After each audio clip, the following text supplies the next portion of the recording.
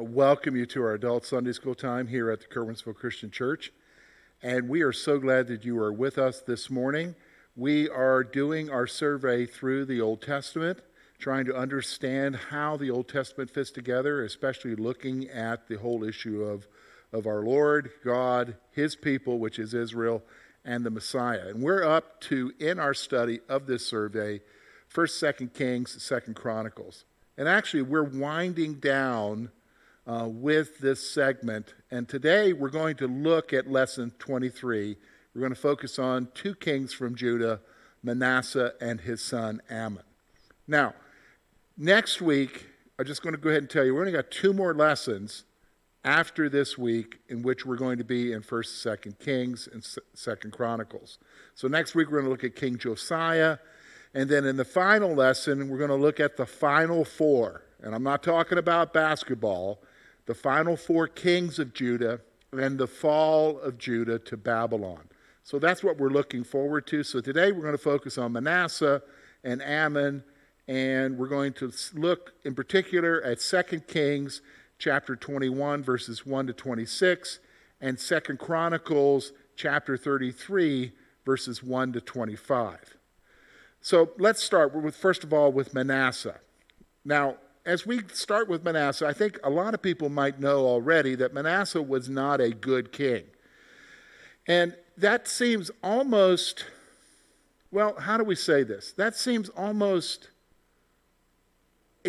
unusual. That maybe would be a good word. It seems unusual when you consider who his father was. His father was Hezekiah, and the scripture very clearly tells us that Hezekiah, there was no king like him before him nor after him, and this was a guy who loved the Lord and brought all these reforms.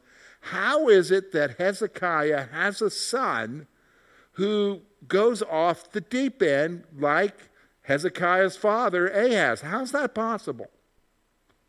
Well, I just want to remind you because, there is an aspect of needing to understand the culture and how they operated versus how we operate today.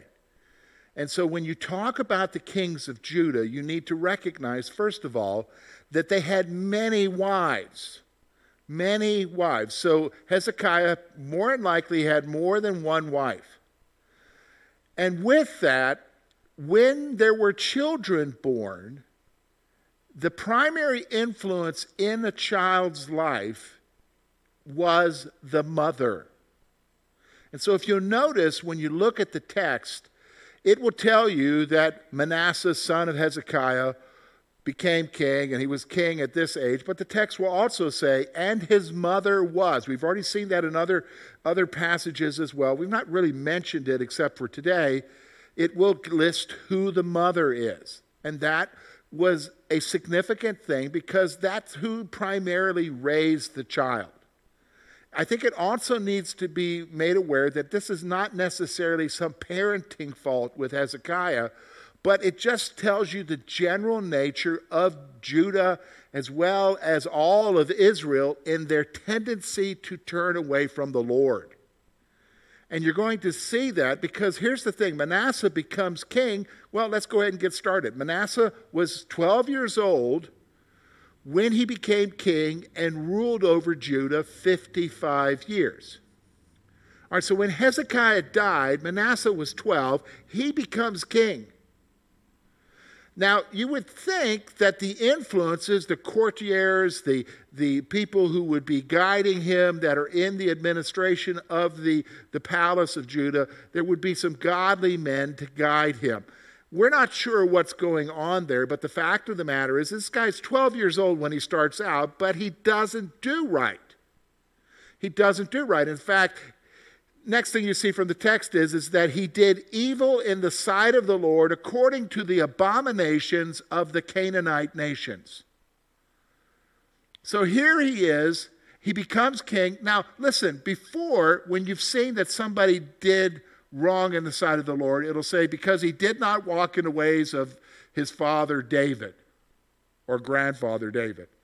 Or he followed after the ways of King Ahab and Jezebel. Or, for instance, when we talked about the kings of the north, they followed after the ways of Jeroboam, the son of Nebat.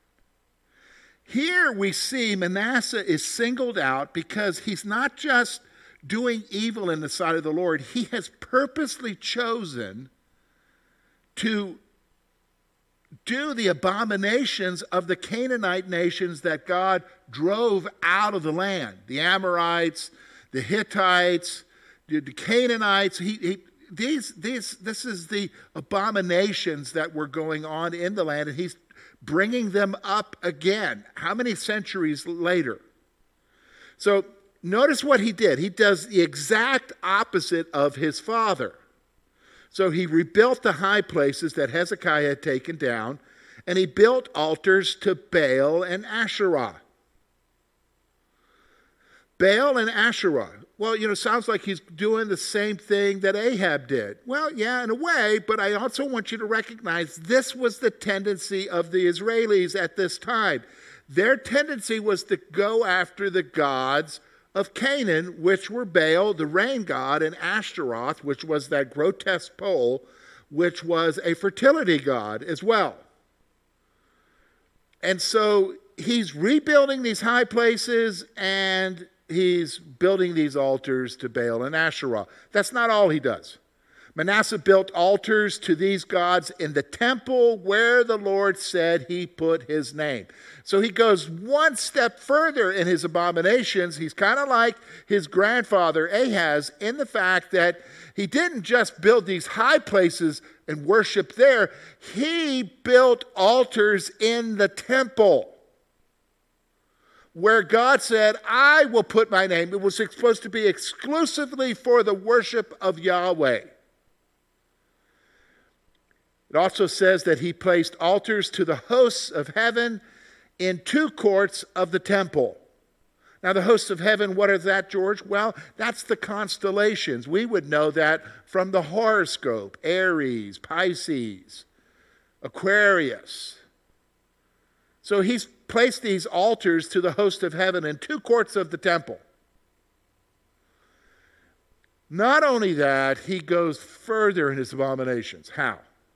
He sacrificed his sons to the fire and practiced the dark arts, which provoked the Lord to anger. What do you mean practice the dark arts? Well, he was involved in soothsaying. He was involved in witchcraft. He passed his sons through the fire. What does that mean? He sacrificed his sons to the fire. He offered them up to the god Moloch as a burnt offering. This is an abomination. Here it is. He also set an Asheroth pole in the temple where the Lord said he would put his name. So he put this grotesque wooden image in the temple to Asheroth. He is leading the nation astray. And this is where the Lord said he put his name. Now here's what else the Lord said. The Lord also stated that Israel would not wander anymore from the land if they obeyed. It's kind of like a reminder. They were supposed to worship the Lord in the temple because he had brought them into the land so that they wouldn't wander anymore as long as they obeyed. It's a remembrance of the covenant that's happening here. But the text tells us how the people responded. But the people did not pay attention, and Manasseh seduced them to do more evil. He's leading them astray. He's leading them to do abominable things. Now, here's the interesting thing. With that, the Lord, of course, is going to bring judgment. How do we know that he's going to do that? Well, he told them in the law. When Moses told them, when you go into the land, in Deuteronomy, it's very clear, when you go into the land, you will walk away, and God will bring oppressors, and God will do this. And so it's very clear that judgment is coming. So the Lord spoke through his prophets to the people concerning the coming judgment.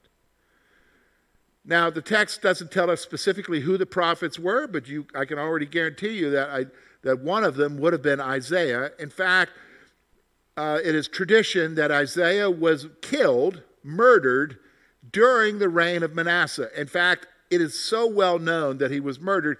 He was murdered by being placed into a log, and then they cut him in half with a saw.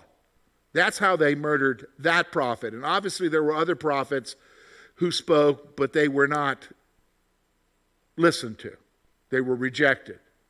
And so, because Manasseh had done the things more wicked than the Ammonites, calamity was coming. Because he was doing things that even the Ammonites weren't doing.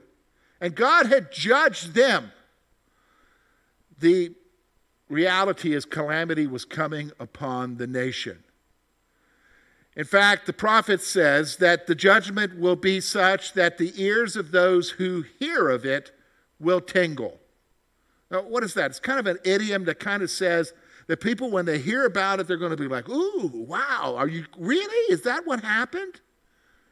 That's the reality of what's going on here.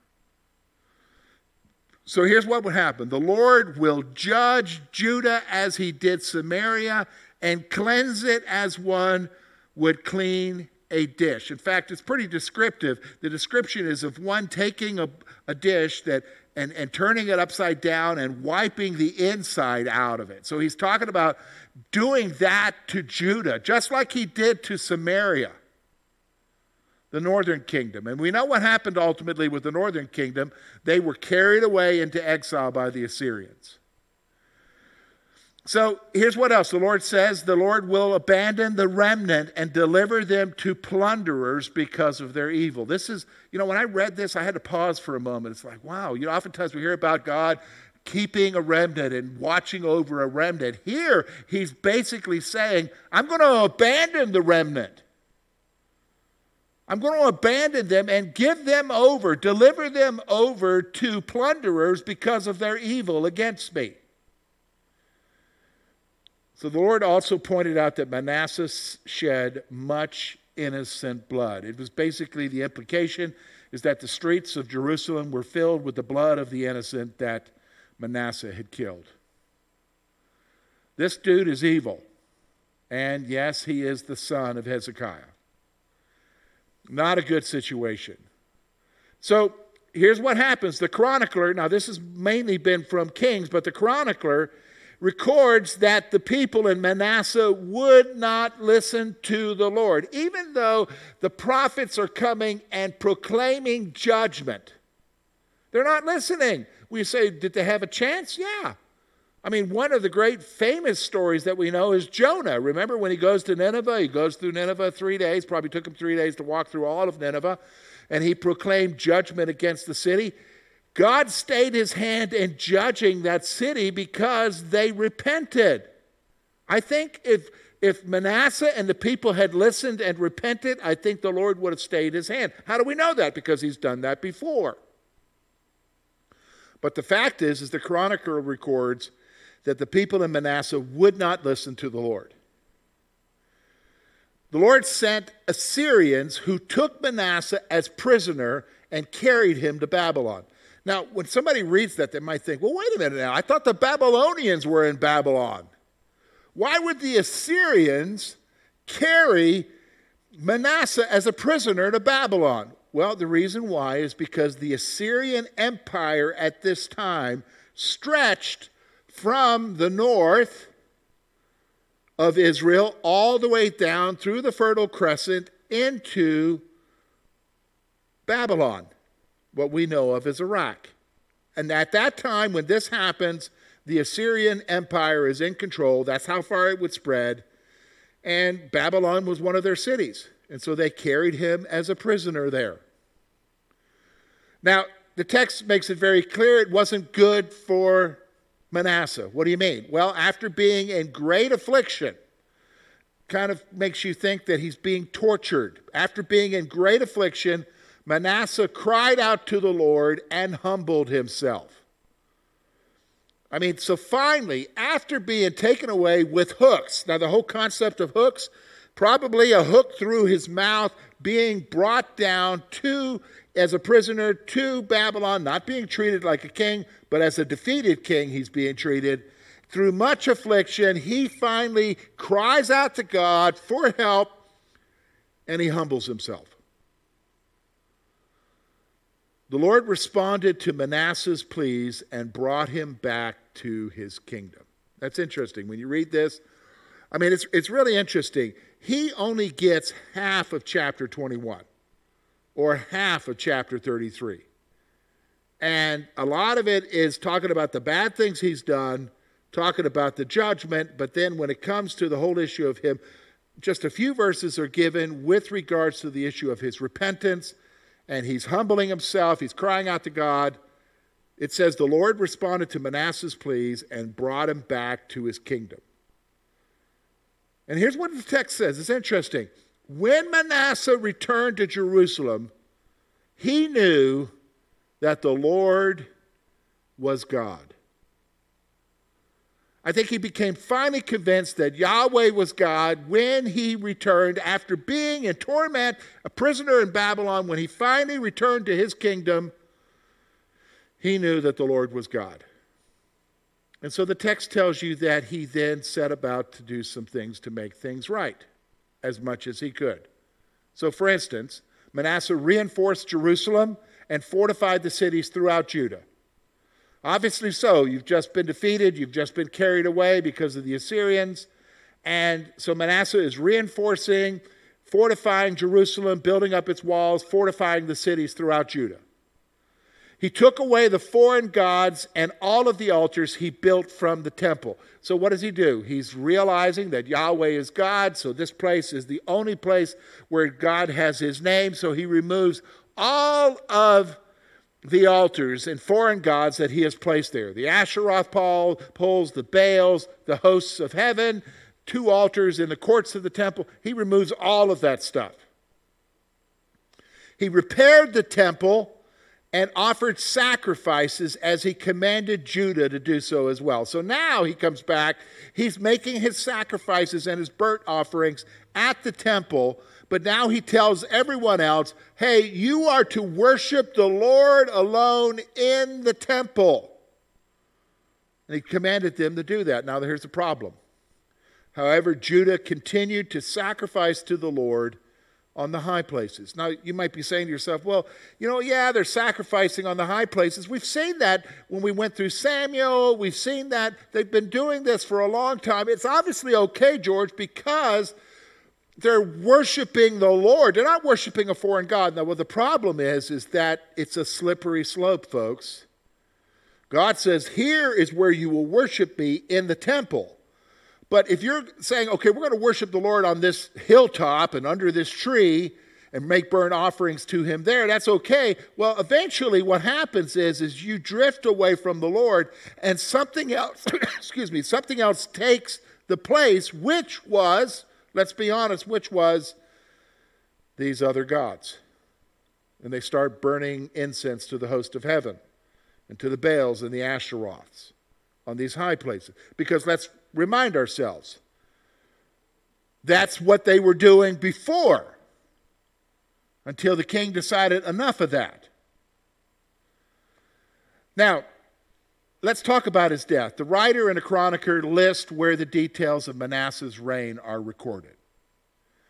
So, basically, both, which is typical at the end of a section concerning a king, they'll tell you where do you find the details of his reign.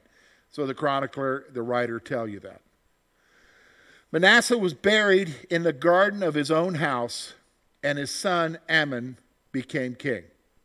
So notice something. Manasseh isn't buried in the tomb of the kings of David.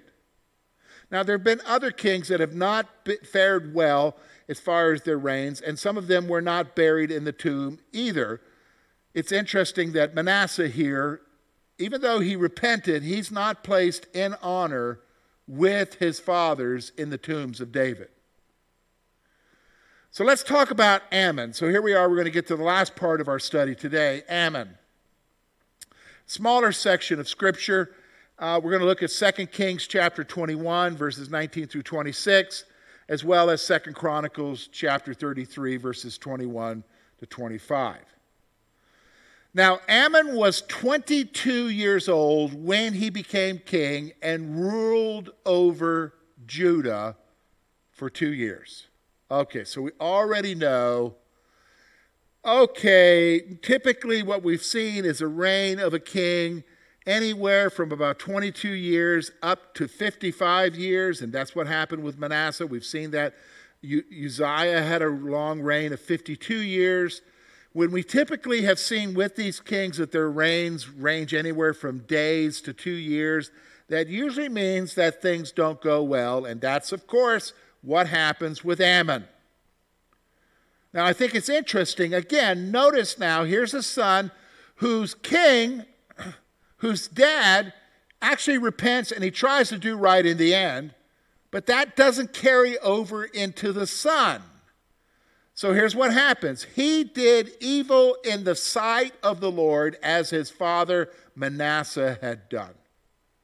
So he's carrying on doing the things that his father had done before. He's doing the same things.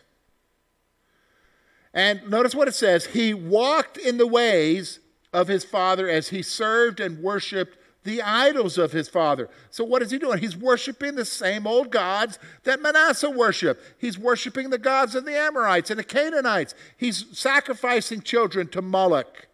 He's worshiping the host of heaven. He's got the Baals and the Asheroth poles. He's doing all of these abominations again that got his father into trouble and brought judgment. Now here's the thing. Isn't this interesting? It's like they didn't learn the lesson. The judgment happens. They didn't learn the lesson. He forsook the ways of his fathers and did not walk in the way of the Lord. That is a terrible statement to make about a son of David. He didn't walk in the ways of his fathers. He didn't walk in the way of his father Hezekiah. And he didn't walk in the way of the Lord. Now here's what is interesting. The chronicler gives us a perspective here. The chronicler states that Amon did not humble himself and grew in his sins against the Lord. You know what his chief issue was? Pride. The chronicler is pointing out to us that the issue with Amon is pride. He was so prideful. He would not humble himself before the Lord, and guess what? The amount of his sins increased. Now, this is interesting. This is wild, and he's only reigning for 2 years. We're seeing a guy going downhill quickly. So guess what happens? The servant of Amnon conspired against the king and killed him in his own house. He must have been a terrible king because his own servants killed him. His own servants killed him. Now, the chronicler will go on and tell us that the people executed the conspirators who executed the king and made his son Josiah king. So guess what they do? All right, you guys shouldn't have done that. They kill the people who killed the king, and they make Josiah the king. Now, the writer lists, again, where the details of Amon's reign are recorded. Probably very few of them, but they're listed. So the writer makes us aware of where those details are listed.